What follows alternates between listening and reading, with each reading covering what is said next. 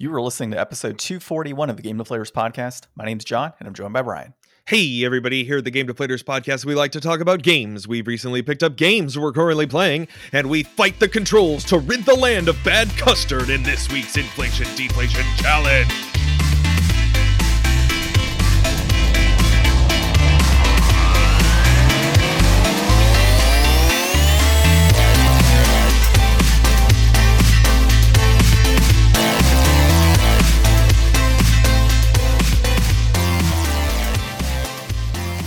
So this week we played a little bit of Kingsley's Adventure on the PlayStation 1. Played, Ryan, John.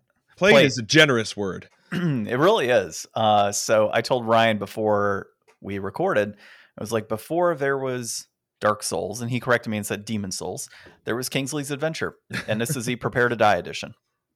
So let's get started with the episode, though. You can find us on thegamedeflators.com, our currently up-to-date website.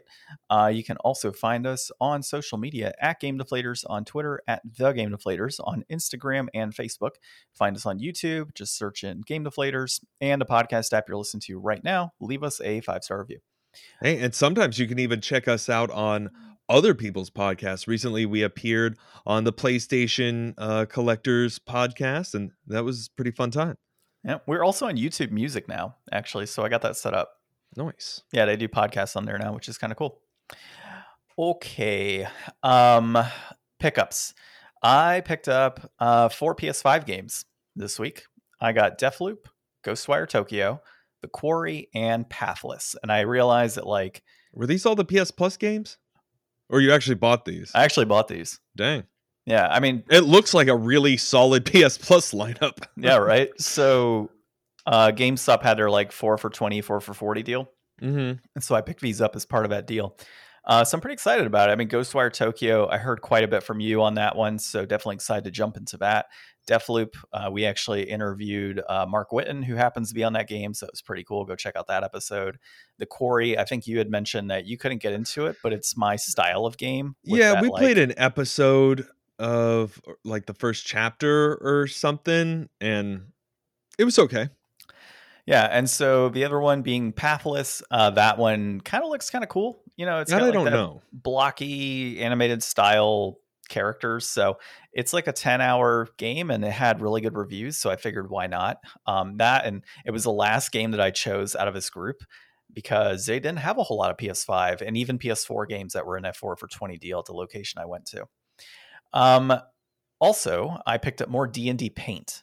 So to add not to that enough collection, paint. Not enough paint. Yeah. So I've been painting minis this week, which has been great. And I picked up 3 different Citadel paints, like the texture ones. So these are the ones that I think you told me about this, or my brother did, where you paint on the base. And if you want like rocks, you just kind of like slap this paint on there. And as it dries up, it forms into rocks. And then there's another one I haven't where, seen that.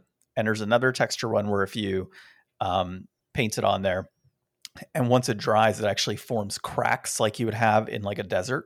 You know, where you have like a dry lake bed kind of effect? Yeah, it's got that type of effect to it. So I bought some of those. And then I also got, what was the other paint I got? Dry mud was the effect from Army Painters. So I got that one. And the whole concept of this is to make sure that my minis just look good for all of you when we play. And I'm having fun with it, dude. I mean, I painted 2 dwarves this week. I painted 2 knights, and then I also painted 3 hobgoblins, and I cleaned up a little bit on my my owl bear that I made last week. Mm-hmm. I also bought some metallic army painters, so like this nice blue shiny metallic look, as well as this like fairy dust effect. Cool. So with the blue, I went in with like this light blue metallic in the certain areas, and it kind of made things pop as if they were like what would you call it? The thing. What's that? Sparkly? No, you know those like creatures that can bioluminescent. So it had like a bioluminescent effect on certain areas that I painted, which is pretty cool. And then I hit like the wood and stuff on that particular mini of the owlbear with the fairy dust effect, and like certain areas kind of sparkle, which is cool. So definitely excited about that. And then picked up a couple minis as well. So my wife at some point wants to run her own campaign, and she has ideas on what she wants us to play. So not for what us to play as in characters, but the story. And I decided that for that, I'm going to play a human bard. So I will play a character that sleeps with everything and everyone. So I can't wait. That'll be fun. Nice. Okay, now currently playing, I am still playing White Knight Chronicles. So I got to the desert in this game. So it's probably about 4 or 5 chapters in, or scenes in. And I'm still having some pretty good fun with it. You know, it reminds me of an older school Final Fantasy, but just with that action, you know, RPG combat style. That's like the newer school Final Fantasy. Kind of. It has like the old school vibe in terms of the knights and all that. And I guess 16 is knights and such. So I kind of went back to that vibe, but it has that like old school Final Fantasy vibe. Jeez. I'm just like phlegmy, dude, on this podcast episode today. But it has that old school vibe. And that's just kind of what I was looking for in terms of an RPG. And I'm enjoying it still. I'm at a point now where I do have to level grind. So that kind of sucks. But overall, not too bad. So nice. How about yourself? No pickups for me this week. I watched the Nintendo Direct. I guess we could talk a little bit about that here because we don't have an article or anything about it. And I thought it was like a pretty good looking Direct. I've never played Super Mario RPG Legend of the Seven Stars, but I love me some Paper Mario. So I was like, you know what? I bet that's on the Switch SNES like library. Nope. But it is on the SNES Classic. So booted that up for the first time in a minute and started playing that. And you know what? I think it's fun to kind of go back and revisit stuff with like the actual controller. Like I know it's emulated, but I mean, it's not like I'm really getting a big difference of experience on this game. And I don't know, like I do enjoy going back and revisiting stuff with a Super Nintendo controller, and I messed around with that for like a couple hours. I didn't get very far or do very much in it, but it is kind of a fun throwback, and you know, does have all that stuff that I know of from like, you know, my experiences with Mario RPGs that came out later. I don't think that that's probably a game that like I'll go out and buy the remake of it. And I think I was just kind of messing around with it. I was really heavily thinking about The Darkness and Pikmin this week. So I think I am going to have to gear up and play those soon. Although I will be on a trip next weekend. So it may yet be a little while before I can get to them. But I will get to them soon-ish. Nice. Yep. Good stuff, man. So let's see. I guess if you want to quickly talk about, before we dive into our Holy Grail topic, some of the things that you were excited about with the Switch Direct or Nintendo Direct. For me, I actually was kind of excited about Super Mario Bros. Wonder. It did have, you know, obviously it looks like another new Super Mario Bros., right? But it has all of the effects of things moving and the colors and everything else. So it has a different type of feel to it in comparison to other Mario games that have been released that are 2D. So I got pretty excited about that. Detective Pikachu. I didn't play the first one, but for some reason I kind of want to after seeing the second one. So that's one to get excited about for me. And then the last one here, I'm just trying to go through the list here to make sure I don't miss Star anything. Ocean, the second story R. That looks incredible. It does. Have you been into the Star Ocean games? I actually beat that one. So I wasn't as excited for it. Like, it's really cool. All the 3D aspects have been, like, all the upgrades have been made to the background, but the character sprites are exactly the same. So I was like, if I'm going to play a remake of a game, you know, I want it to be like updated characters as well. And that's what kind of killed it for him. Like, I'm just going to get the same feel and experience just with updated backgrounds, which at that point, whatever. But I will say, though, I highly, highly recommend that you play that one. Yeah, that one looked pretty good. That's actually one of my favorite RPGs of all time. Yeah. Yeah. I think that Myth Force looked pretty cool. The one that's like a Saturday morning cartoon kind of drop in and pick up multiplayer. That looks kind of like a fun idea. God, I don't know. The Sonic Superstars, we had already seen that. The Metal Gear Solid collection. That's definitely one that I want to pick up. Like, I don't own any copies of Metal Gear. I've never played any of them, and it is a shame that like almost all of that game is going to be download and not on the cart. Like I Yeah. think the cart is basically just like the menu and launcher, and then you have to download everything else. But like it comes with like the old games, it comes with like 3 of the like middle games, it comes with like the guidebooks, it comes with the comic books. Like it's got so much extra love and attention in there. Like if it was all on the cart, it would be, you know, perfect chef's kiss. But like with this, it's still just very enticing as somebody who hasn't already bought those games like 2 or 3 times to finally have it all in like the Switch as a playable place. And especially since I'm so comfortable with the Switch as a digital platform, I think this is like a steal of a deal to pick up. But also, I guess, because of all of that digital content, this is not going to be something you can really sleep on and pick up used. You're going to have to pick it up new and hope that you get through all of it before the servers go down eventually. Yeah, another one that caught my eye was Penny's Breakaway. So that's a little 3D action platformer. And you know how I am about platformers. So I definitely think that is one to keep an eye on as well. So lots of good stuff that came out of that, man. Yeah. Pikmin 4, that still looks really good. Pikmin 1 and 2 HD versions coming out on Switch. Yeah, I think this is going to be a pretty good end of this year, and it's got a lot of the things that we were saying, you know, last week. Like they're really going to start to fill out that calendar by throwing back to some old school stuff that'll be easy to move over and not necessarily really looking to break the mold on anything new that's going to, you know, push the old Switch too hard before they could kick off the marketing campaign for Switch 2, Wii U, Electric Boogaloo Plus Pro model, whatever. Mm-hmm. Did you see what was the other one? Gloomhaven is going to have a tactical RPG on there as well. So, I mean, if this is basically could be considered like a tutorial for how to play the actual board game version, it's worth it. It might do really well. That game is like notoriously hard to like comprehend, I've heard. I mean, it's it's D&D in a box with no DM, so it's like everything that happens has a rule in the book that you need to follow. So it's like, I'm sure that a wiki and a searchable PDF are your friends in that game. Absolutely. So that's one that I think I will pick up because Gloomhaven does give me some interest, right? Like I am interested in playing. I mean, you bought it forever ago. I remember we opened it and went through it and we were like, wow, that's a lot of stuff. And then we closed it up and I'm sure it's never seen the light of day again. It's been open a couple times. Like, honestly, I've been going back and forth. Like once we're done with Strixhaven, what I want to do for D&D. And it's like Gloomhaven and Dark Souls are the two that like continually come up in my mind that I want to play. So I just don't know how to start painting those minis now. God, man, there's so many. I don't know. Dark Souls one, I kind of want to keep as is. I don't think I need to paint those.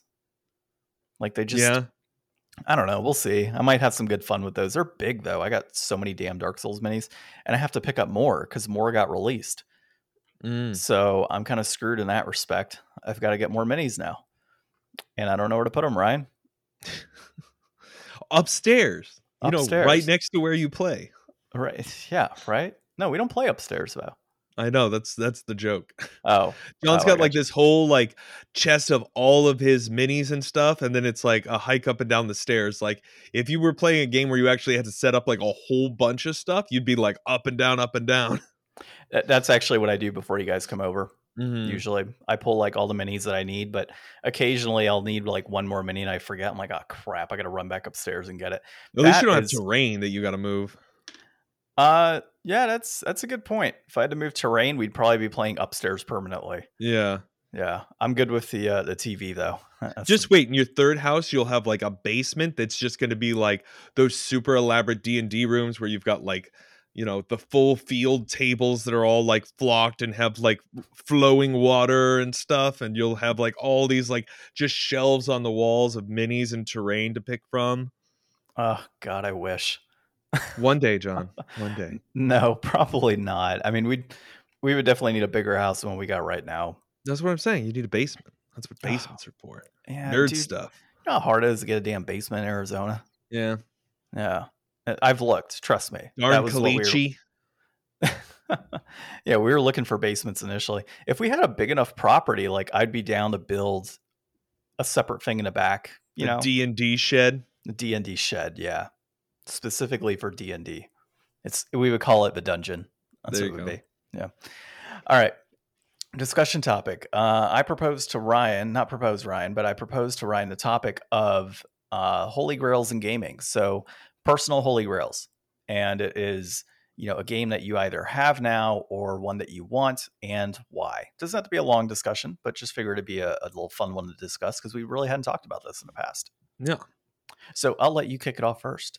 So a couple of years ago, I was watching, I think it's a Nick Robinson video where he's showing off like cool stuff at his house. And he showed me something that I had never seen before. And I just thought it was cool as hell. And I was like, oh my God, I want that. But it's probably really expensive. And it is. And it's like a hard to find thing, probably. I mean, I see them listed here online. So it's as hard to find as the money to put together to purchase it is. But back on the GBA, they did a bunch of releases of classic Famicom games.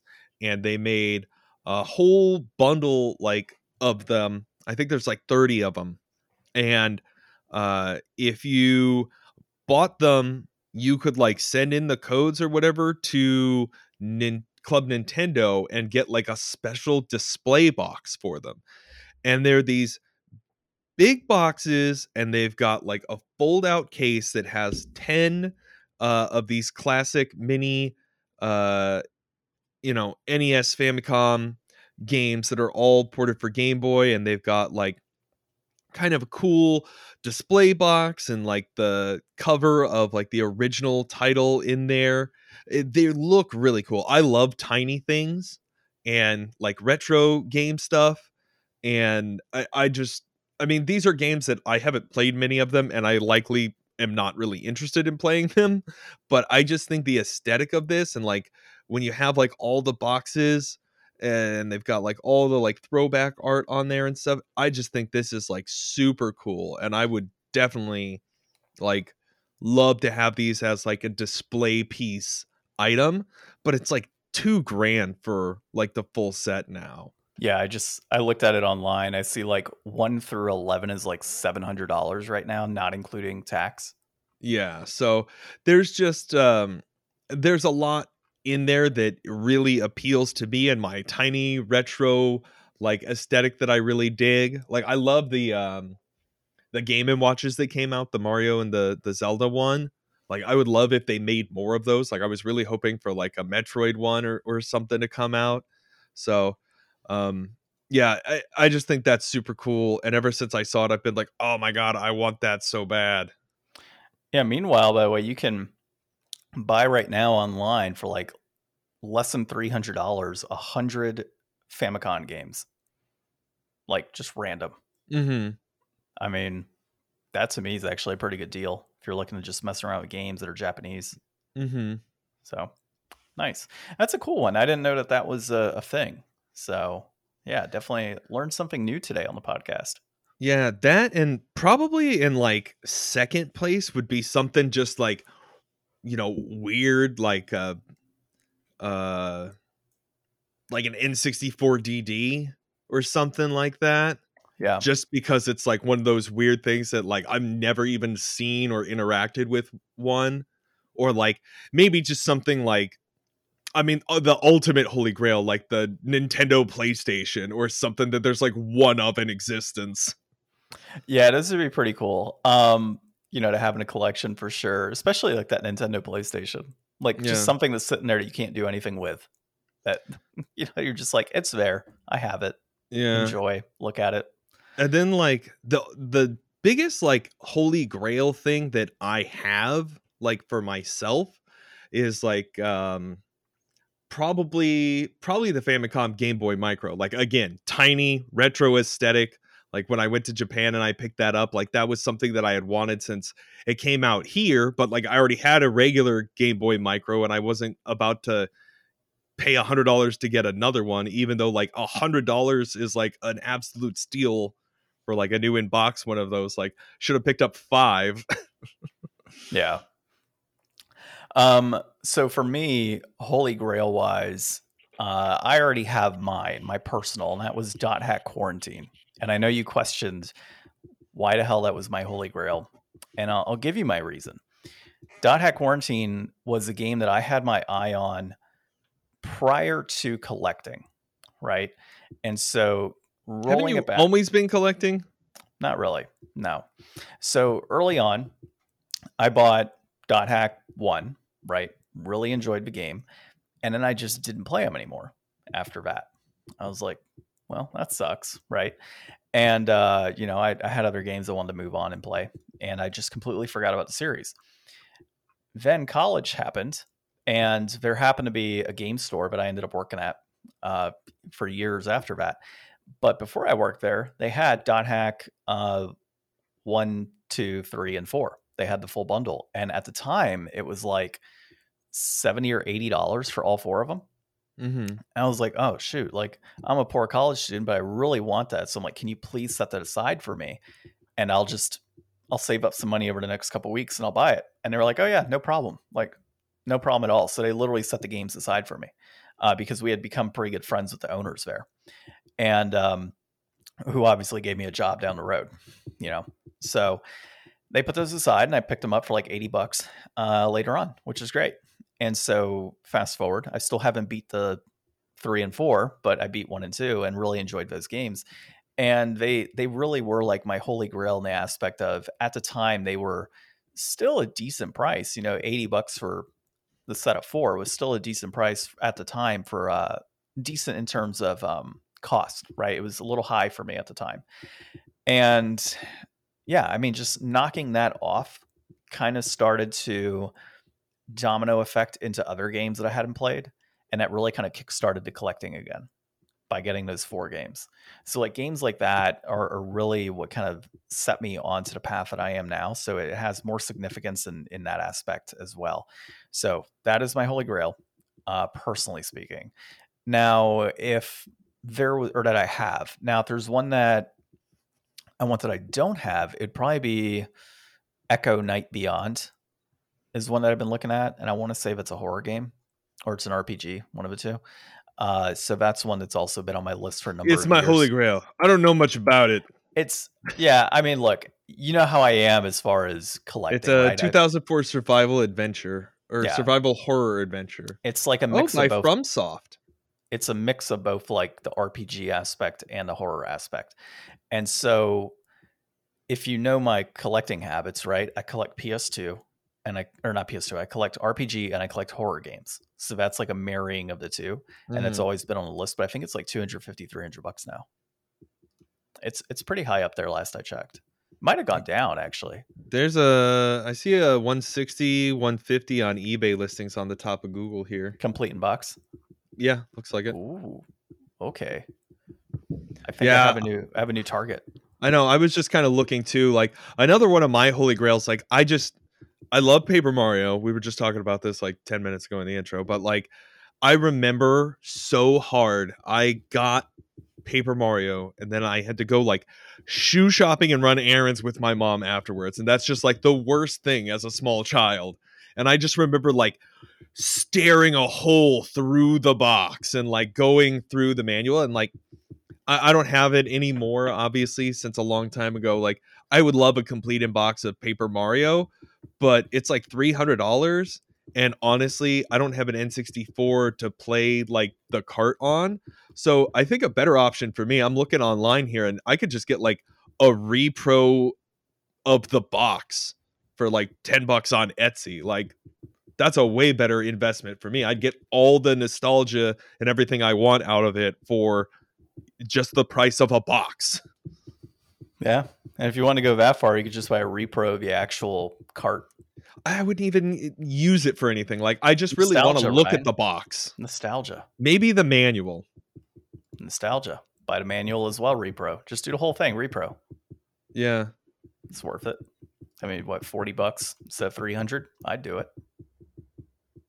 Sounds like a damn good investment to put on your wall for sure. I mean, come on, think about it. Artwork, right? If you had artwork and you were buying a high priced piece of artwork that you were putting on display to look at it, kind of the same concept. You're just buying a reproduction of a Mario game. Yeah. All right. Oh. Let's dive into some news that happened this week. So the first thing here is Microsoft only bought Bethesda after learning that Starfield might have been a PlayStation exclusive. And this was David Carousel, right? I think it's Carcassol. Carcassol at PSU. I butchered David's name. I'm sorry, David. Okay. So this, it was interesting because this came from all the FTC hearings and stuff that are coming up right now in the reasoning of Bethesda being purchased, and the reason it's brought up, right, is they're using this actually as a point to say, we think you are going to keep Activision games exclusive to Xbox. And they've said, oh, well, 10 years, blah, blah, blah, blah. I think it was you that shared, it was a video, I think they called it out, where in 10 years time, Microsoft might release like 2 or 3 Call of Duty games. Yeah, at most, right? So you're getting 2 or 3 games over a 10-year period. And I've said countless times already that after that 10 years is up, they will likely reevaluate and at that point determine, do we actually keep these on PlayStation, Nintendo, or do we keep them exclusive? Right? Are there even going to be consoles in 10 years? That's even a question that I don't think anybody's addressing at this point. Well, we know there's going to be a PS6, which means I guess it will still be in its lifetime. So whether there will be a PS7 and Xbox, whatever. Yeah, that we don't know. But we do know that console life cycles are about 8 years time. We're probably about 4 years into this current one. No, not even that. It's only been a few years. So the next consoles really shouldn't even be out till 2028. So, when you consider that, you're looking at 2036 is when the PS7 would be released. So, I mean, that's so far in advance. But that said, I mean, anything can happen, right, in the next 10 years with this deal. But what they're saying is Microsoft initially came out and said, oh, yeah, Bethesda games, we're considering a multi-platform. They're not always going to be exclusive, blah, blah, blah. Well, now you've got Starfield is exclusive, Elder Scrolls is exclusive. So Microsoft, because the deal has already gone through, has kind of rolled it back and said, no, we're going to keep these to ourselves. And so the FTC's argument is, well, what is stopping you from doing that down the road? You're saying all this that you're doing right now, but you said that as well before purchasing Bethesda. And now we're looking at a situation where you're not going to have Bethesda games on other consoles. So what's to stop you from doing that with Activision? And of course, they've noted Call of Duty, it'd be stupid and asinine to not have it on other consoles because it's a money-making machine, which is true to some respect. But what about all of the other IPs that Activision has under it that will no longer be multi-platform? They'll be exclusive to Microsoft, right? So that's what everybody keeps forgetting, is that Activision has a crap ton of games that are under that arm, right? And that's all gone with this acquisition. And Microsoft is, I don't know if they've continually said it, but I think there's been leaked emails or discussions that they're looking to take Sony out, and they see that was in 2019 when that email came out. So that was years before any of this even got started. And objectively is the goal of every company to destroy every other company that they consider competition. I don't think that was news to anybody, really. It was damning to see it in email, though. It is, except for the fact that Microsoft has continually said that this will help with competition. Well, there is hardly any competition now in their eyes, too. They keep saying, we're in such a solid third place, and that is so true. Microsoft's, I feel like I'm a little unaware of exactly what the numbers are, because I only ever see reports coming out of Japan with Famitsu and stuff. There's always more, or I don't know who reports them actually, but they report all the sales. Spawnwave goes over it every month, and Xbox is buried at the bottom of the list. I'll tell you right now, they get just destroyed in all these other markets. I'm sure the American market is a lot closer. Console sales as of right now It is 125 million for Switch, which we already Yeah. knew that was the case because they came out during PS4. PS5 is 37.89 million, and then Microsoft is sitting at 21 million, 21.8 million. Yeah. So I mean, like the amount of what this is going to do for Microsoft versus how much it's going to hurt PlayStation, like I feel like everybody's like, oh, it's all about just Call of Duty. Call of Duty is going to make or break PlayStation. Meanwhile, like PlayStation is putting out so many exclusives that like Xbox players like don't even have like barely a leg in the genre. Like I don't know what it's costing Microsoft to put out all these deals to get like Persona and stuff pushed over to their consoles, but I mean, they're definitely not doing it for free. And you know how much PlayStation is paying Sony or Square to not put anything on Xbox. Like I feel like this is all kind of backwards and crappy. Like these companies are supposed to be trying to serve the end users, and really all they're trying to do is make it as bad as they can for the other people's users so that they don't stay on that platform as much as they can help it. Like they're not trying to encourage competition in the way that's like, oh, let's just like make great games with first party studios. They're just trying to cut everybody's knees out by spending money and buying stuff and losing jobs and closing studios and making studios make games that they don't even want to make. Like I think we heard about like Redfall, that like Arcane Awesome lost like half their staff because they didn't want to work on that type of game. And it's like it's already really hard out there in the job market for this industry, and when you're not thinking of like what actually you should be doing for the consumers and what you should be doing for the devs and just what you can do to screw the other guy, like that's when we get into these like real console wars. And we're seeing a lot of this behind the scenes now, and it's ugly and I don't like it. And I just want this to be over. I feel like we've talked about this many times. At the end of the day, I'm kind of on the side of don't let it go through, purely because screw the company. Like if that's what the big corporation wants, no doubt it's going to be worse for us somehow. Like even if I wind up getting games, for free on Game Pass, like I don't necessarily know that that's worth it for me to say that that's a good deal and how things should go. Like screw all companies, and I hope none of them get what they want. The only way that this ends up being good for gamers, and I believe I've noted this before, is if Microsoft does not release another Xbox console and Game Pass becomes available on Nintendo and PlayStation and PC. Yeah. And like your TV and other areas, right? And they are purely releasing games, and that's what they focus on. Your new TV probably has Xbox built into it. Doubtful because it's a Sony Bravia. Yeah. Yeah. So I'm a Bravia guy for sure. But yeah, so I've been against this from the very start, right? And it's not from a PlayStation aspect. It's from Microsoft locking things behind Microsoft, and historically has not exactly done the best job with their games and releases. And we're even seeing that with a recent comment that was made from, I think it was Phil Spencer, that the new Elder Scrolls, they're still 5 years away, they feel, from that launching. So, well, I mean, that's because Todd Howard's been working on Starfield. yeah, like they're hoarding that IP and not letting it get out to other studios to work on this kind of stuff because it's got to be a Bethesda game. Yeah, and I get that. But if 5 years from now, you realize it'll be 17 years since the last Elder Scrolls is out. I mean, we're getting close to that on GTA, and that's not even in this mix of stuff. Yeah, but except GTA, they continue to innovate and do things in GTA and expand upon that world and do things that are new to the player and are still fun.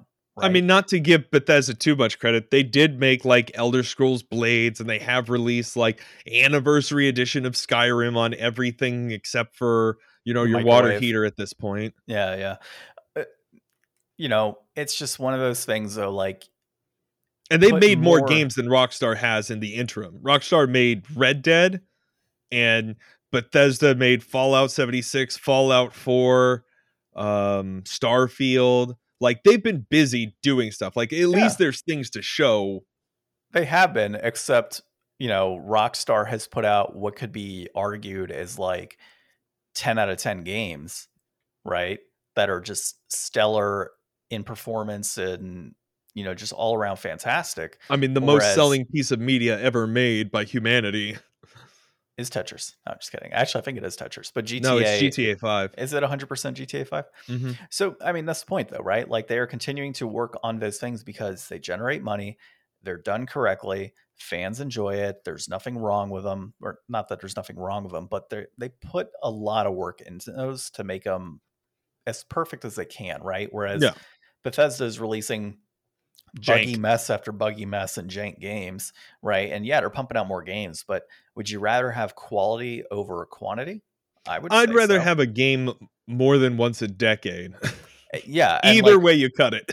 And they're saying 5 years, right? Well, it could be longer for all we know. It could be 8 years from now. And now you're looking at 20 years, 20 years to get the next iteration of, Elder Scrolls. That's stupid. Come on. Elder Scrolls came out in 2011. Yeah, that is 2031. That's 8 years from now. That's 12 years since 2011, right? They said it's going to be 5 years. But a 3-year delay beyond 5. Who knows? I mean, unless they have to do like the Metroid Prime 4, where they just like, all right, it's been 3 years. Let's scrap it all and start over. There you go. They could do that. There could be a whole change in the guard. There could be shifts in Microsoft in general. It'll probably be like Todd Howard's last game. If they even get there, So anyways, putting all that in perspective, it's a huge mess. It's not good for gamers in general. None of us is. And I really do feel like we need to hope for the best and that Microsoft does not acquire Activision at this point. Well, without leaving this topic and coming right back to exactly what we were talking about, Sony says it won't give Activision PlayStation 6 information if Microsoft acquires them. This is not something I had ever thought about until Jim Ryan came out with this week in a statement. But I mean, I guess it makes sense. Like, if you want your trade secrets and you don't want to just let everybody know what your next console is going to be before, it has to be known, then you probably can't send dev kits to the enemy. So this is kind of a weird, brilliant, stupid thing where PlayStation accuses Microsoft, saying, well, even if they give us, a new Call of Duty, they're probably going to make it terrible. They'll give our players a worse experience than their players. And now Jim Ryan has ensured that will happen. Yeah, he pretty much has. So this is Tom Henderson at Insider Gaming with this one. And I'm 100% on Jim Ryan's side in this case. It would be stupid. Why would you hand over dev kits to a developer that is underneath your competitor? That's owned by, it makes no sense, absolutely no sense to say, here's a PS6 dev kit a year and a half before it's released so that you could pass it to your bosses so they could see it. Like, no NDA in the world is going to stop that. Yeah, especially when Phil's like, I got to go do a walkthrough at this studio. Yeah, it's just never going to happen. So the way that these games will be built in the future, if this happens, is all Activision games would actually, before, obviously once the PS6 is released, it's a different case, but anything before that would have to be developed as if it was being developed for the PS5. Well, I mean, how many games are going to be a launch lineup though? Like, that's really what we're considering. I mean, I guess launch lineup in the modern era is probably like the first 2 years at this point. So it's like, how many games would Activision Blizzard realistically produce to be targeted at, the first 2 years of the release of the next console?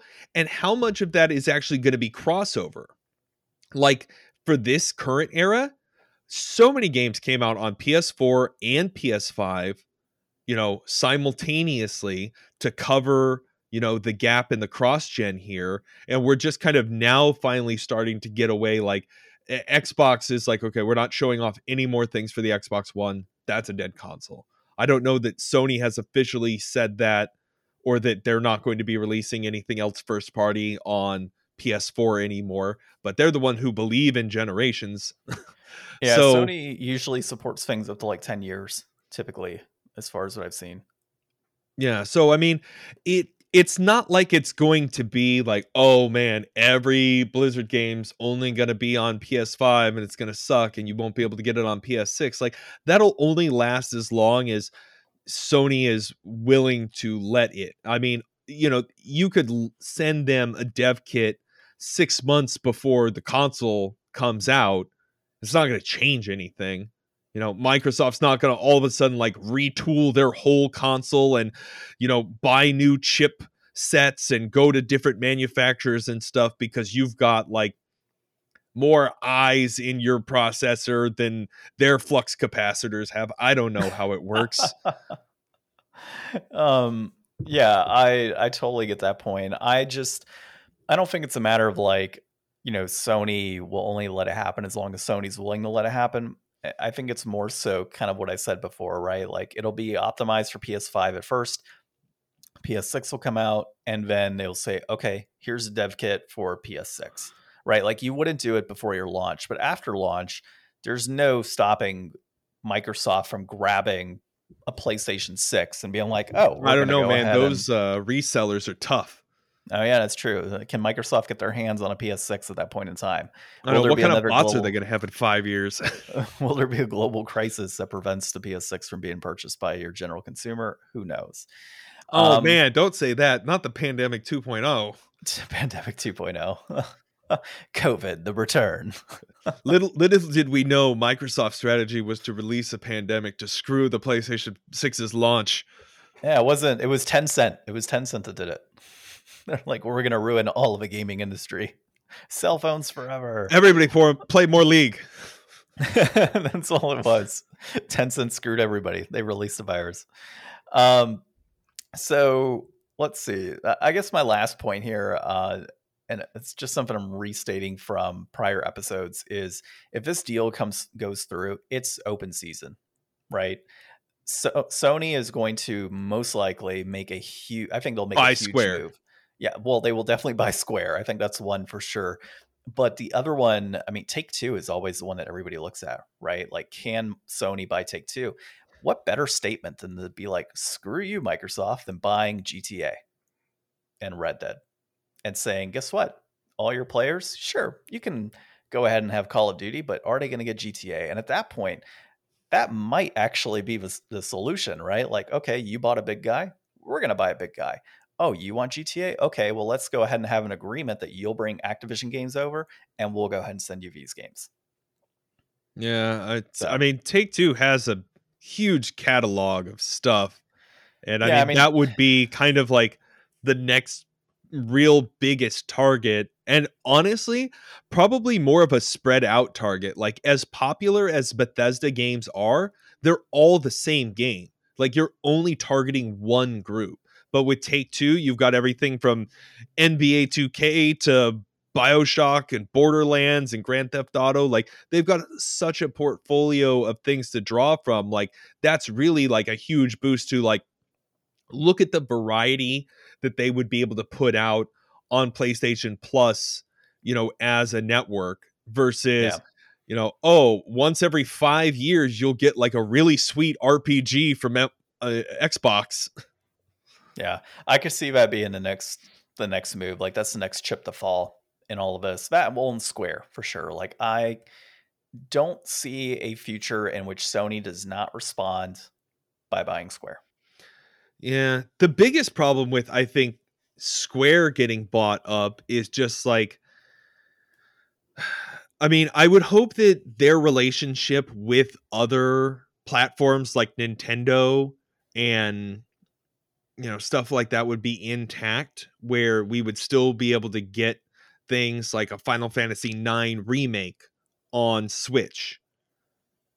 but if they're owned solely by Sony, is Sony going to let that happen? Are they going to have room to be like, hey, guess what? All the Japanese consoles, we're in the same, boat. We're going to help them out and be friendly, but screw you, Xbox, and then just release things on everybody but Xbox, PC, Switch 2, PS6, and just leave Xbox to die on the side. Like, they could totally do that and just pretend like Xbox doesn't exist and go back to the 90s of a two-party system, pretending like Sega doesn't exist. They pretty much could. Or they could buy Sega. Dude, oh my god, if they bought Sega, that'd be insane. I mean, there's so much good stuff that Sega releases. And then is there? And then yeah. I think there's so much good stuff they have the potential to release. Okay, that's true. Well, they have Yakuza. Like Yakuza's oh, that's one. True. Yeah. Yeah, you got Yakuza, you got Sonic, you got all of the Sega properties that are on there. Jet Set Radio, right? So Jet Set Radio, you got that. We played Blue I love how Stinger. people talk about that like it's a real franchise. Like, aren't they going to make like the second or third game ever for that? Maybe in a year. It'd be the third game. Crazy Taxi. Come on, you got tons of games on there. But Sony hypothetically says we're releasing a PS6, and guess what? Sega's releasing a Dreamcast 2 at the same time. Gosh. We'll bring in all the money. So that'd be a chess move right there, Ryan. All right. So diving into our last piece here of the news is a Nintendo shareholder meeting was disrupted by a ranting Splatoon 3 fan. This is Chris Scullion at VGC Video Game Chronicle. So I brought this up. I brought it up because like an episode, it was last week, you actually mentioned the shareholder meeting where this guy went on a rant about F-Zero remake, right? And if it was happening. And that was a few months back. Yeah, and he bought shares to specifically ask about this. And this article happened to fall in my lap. I'm like, this is great. Like the next part of our discussion here. So basically, this guy was bitching about the customizations on male characters and how they did not have an equal amount of customizations on female characters. Other way around. Okay, I thought it was the opposite. So yeah, basically the lack of customizations for one gender over the other in the game. And this guy, he goes on like this multi-sentence rant of a question. And they're just like, your question's too long to answer. And he just continues going on. And then they finally answer back and are like, thank you so much for supporting our game and your valued opinion is what he got. Yeah. And he bought like $3,250 in shares. It was like 30,000 yen worth of shares, I want to say. Or was it 30,000 or $300,000 worth of yen? I don't remember. I don't know conversion rates. $3,570 in US, and that's 512,000 yen. Okay, so there you go. That's a lot of yen. And the guy pretty much sold his Switch OLED, bought and sold other things like to try and get that money. And the ultimate cult of Nintendo. I'm going to sell all my Nintendo stuff so I could complain to Nintendo about how they're not Nintendoing the way I want. The best part about it, though, is a line that says his parents told him to stay out of it. Oh, yeah. He should have listened to them. Doesn't he know this is where microtransactions are born? Like, this guy sold his own Nintendo stuff because he wants more just add-on customization. Nintendo's like, oh, man, if he's willing to sell his whole console, imagine how much we could sell a haircut for if we only charged like $4 or $5. We could sell 1 million of them. Nintendo's gonna go like fully just go into microtransactions because this dude. So what was the other piece I was gonna bring here? I really hope that they had a good earnings call because otherwise, could you imagine you sell all of your Nintendo stuff to get on the line and bitch at Nintendo and then have a poor earnings and the money you just spent goes down like 10% because Nintendo had bad earnings. So all the shareholders are like, he's right about the customization. Drop the price. We're backing out. If I don't see an inkling mohawk, you're done, Nintendo. Yeah. Good stuff. So that was fun. Anything else you want to add to that? I don't know, man. Like, as interesting as it is to see this repeatedly happen, I'm just wondering, like, when Nintendo's like, okay, there's shareholders and then there's weird people. we need to find a way to separate the two in the meeting room. Like go into the Zoom lobby and just be like, okay, yep, that's a company, that's a company, that's a company. Who's this dude? Who's Jim? Why does he have the minimum amount? How does $3,000 get you into a shareholder meeting? Like, that's not a lot of money for like that type of platform, it seems. Why does he have a Princess Peach picture for his Zoom profile image? Right. I could see Nintendo saying, we're getting a lot of fans that are asking questions. Let's raise that up to $10,000 instead. Yeah. Well, I'm pretty sure I thought the F-Zero guy had to buy I thought he bought like 30 grand worth of stock or something crazy. I don't know. I don't remember. Well, either way, like if that's all it costs and you can just buy shares, bitch to a company and sell your shares afterwards, I think that's pretty solid. That's a pretty solid investment, right? Yeah, the guy spent $40K in stock for that one. I guess the Splatoon meeting was just cheaper. Maybe. Yeah, maybe it wasn't as good of an earnings call. That one did take place in Japan, though, so I don't know if maybe that's like a Japanese stock market thing compared to maybe the one the F-Zero guy was a U.S. stock market. I don't know. I'm sure either way it was like not worth it. Yeah, probably not. I mean, it's not like the guy lost a bunch of money. Like it's stock, right? So it's volatile, but like he can technically sell it and get all his stuff back. It's not like he bought a ticket for like a question and that's it. It ends there, right? Like he bought a ticket and now he could sell said ticket and either make more money or lose a small portion of it or hold on to it and wait for the future. So, which honestly might be worth waiting because if they announce a new console soon, that guy could make a little extra money there on the side. But he won't be able to play Splatoon 3. That's the issue. All right. Our inflation deflation segments of the week is the original Demon Souls, Kingsley's Adventure. So this was developed by Psygnosis, published by Psygnosis, designed by James Smith, released in September of 1999. It is an action-adventure. Reception is a 7-ish. I question those people. And the plot. The story focuses on Kingsley, an orphaned fox who is adopted by the king and queen of the Fruit Kingdom. Kind of would have been better if they said Fur Kingdom, but I'll go with Fruit Kingdom. Who live in Carrot Castle. Is a carrot a fruit, technically? I don't know. Does it have seeds? Isn't that? I think they do on the inside. You should look that up. I'm actually kind of curious now. Kingsley's root vegetable. So it is a vegetable. So how is it a fruit kingdom, but they live in Carrot Castle? This is already wrong, Ryan. The game rabbits, is a failure. Man. Yeah. Kingsley's father was a true knight of the Fruit Kingdom. It's a vegetable kingdom. So his goal is to become a true knight like his father. Ryan, I had a hell of a time with this game.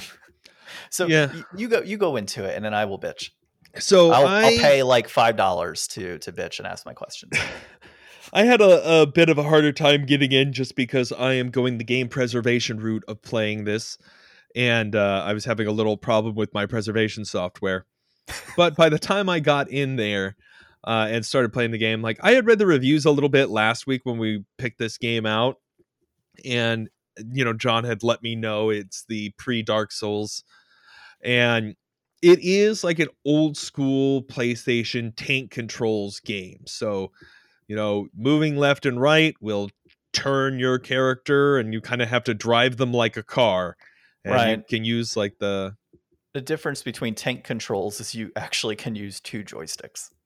Oh, I didn't have joysticks. I got just the PlayStation Classic controller. And you only use your D-pad. That's it. Yeah. Go on. I mean, have you never played the original Resident Evil? It's the same tank controls. Tank controls are tank controls. I don't like tank controls. Well, nobody does. That's why they don't do them anymore. But I mean, as far as like what I played, I didn't really have too much trouble with it. Like obviously like having to back up or like I would open a chest and like the coins would come out and I'd like back up and then I'd like sidestep to the right and sidestep to the left and then like do an about face and walk away.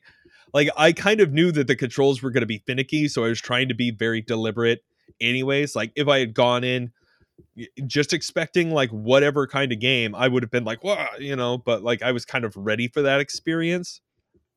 You're a cute little fox. You start off at a castle. You do like a tutorial where you learn how to block and learn how to fight and, get a crossbow and stuff like that. And then as soon as you start running into enemies, you just like kick these spiders. Like you don't even stab them with your sword. I'm like, what's going on here?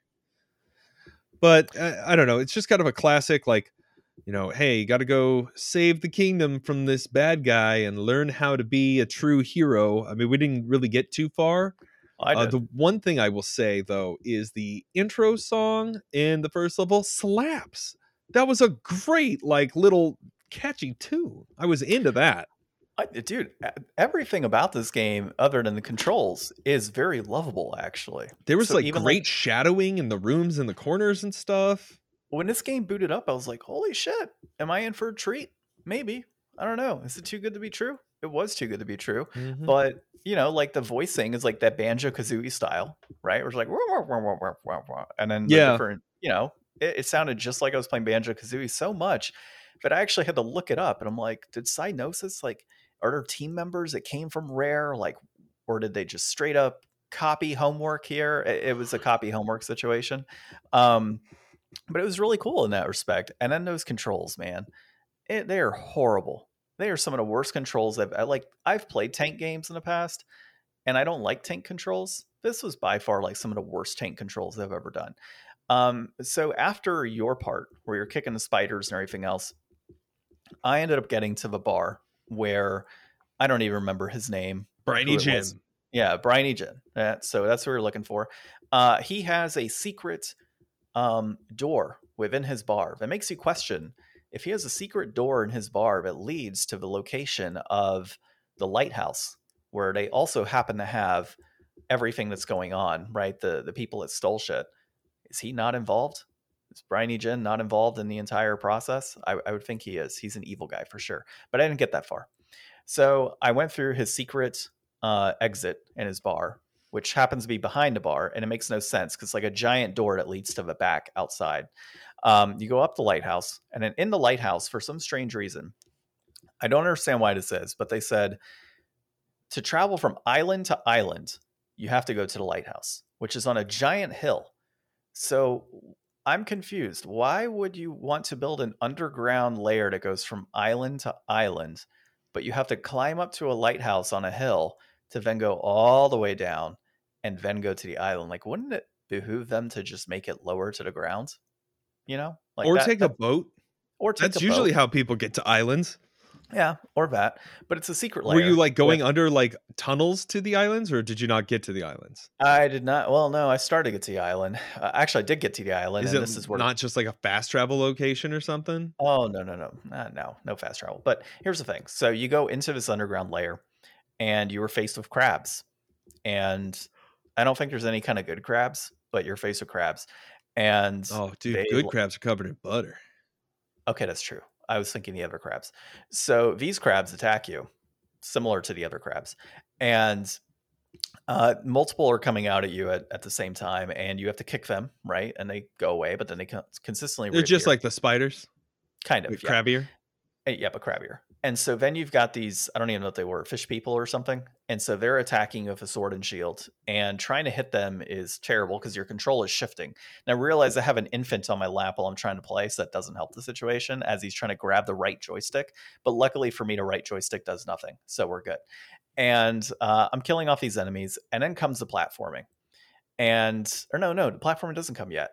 Then comes the random need to pull a switch. And when you pull a switch, a giant barrel chases you down. But as you've already explained, when you're trying to back up, you slowly back up. And if you try to turn aside, you slowly turn aside. It's pretty much like a 98% guarantee that barrel rolls on you and you lose a heart. And it happens 4 times. Then you have to attack multiple enemies. You attack another guy who has a spear. And the way this game works, it's hard to like block with your shield and then run up and attack, right? Because it all kind of happens at one time. Like there's no in transition jumping. There's no in transition. There is to an extent, but it's very minimal.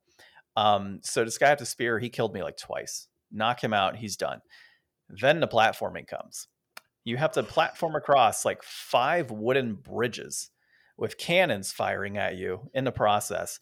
And as I mentioned before, the transition jumping is not exactly fluid.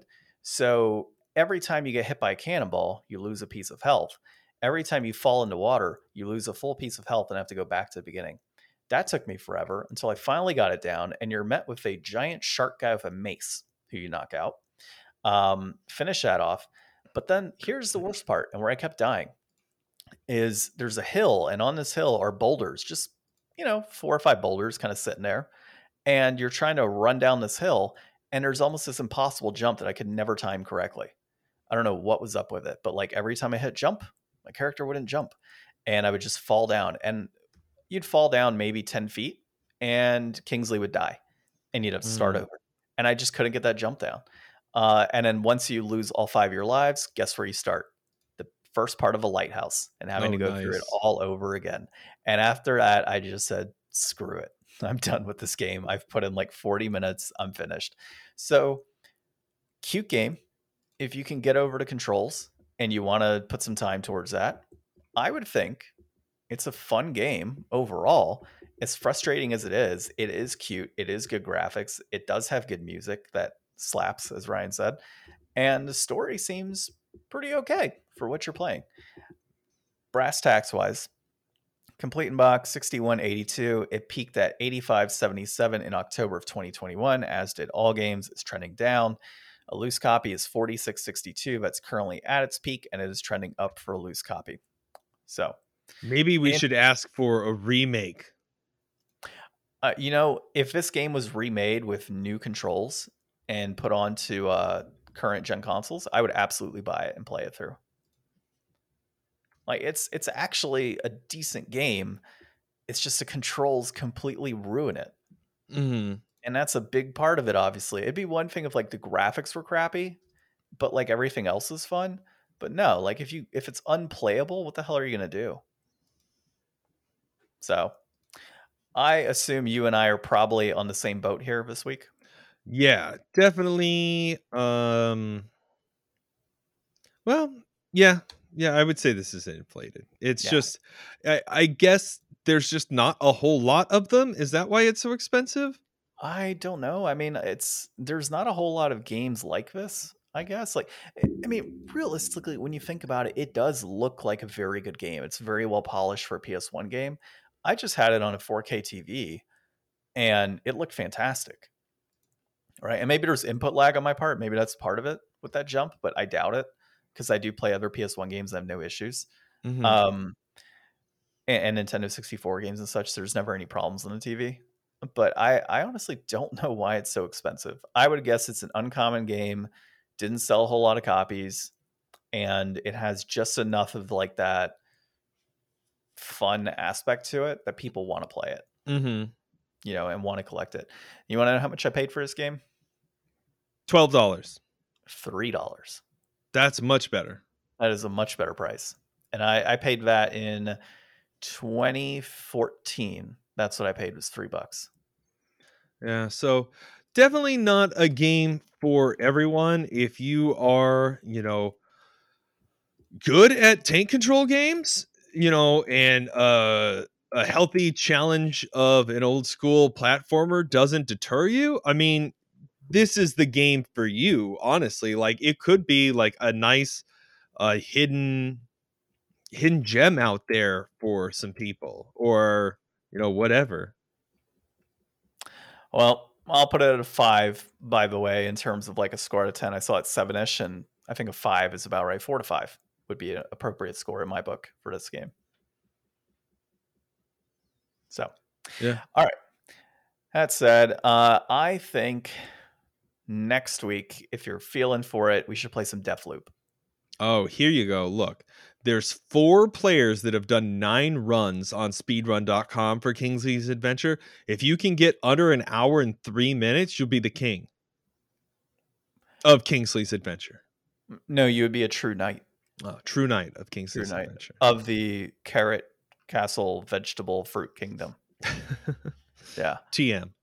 Yeah. Okay. So Deathloop next week? Yeah, Deathloop. That sounds like a much better game to play. Yeah. I think I'm going to enjoy that. Okay. Well, this has been episode 241 of Game Deflators podcast. My name's John. I'm Ryan. And thanks for listening.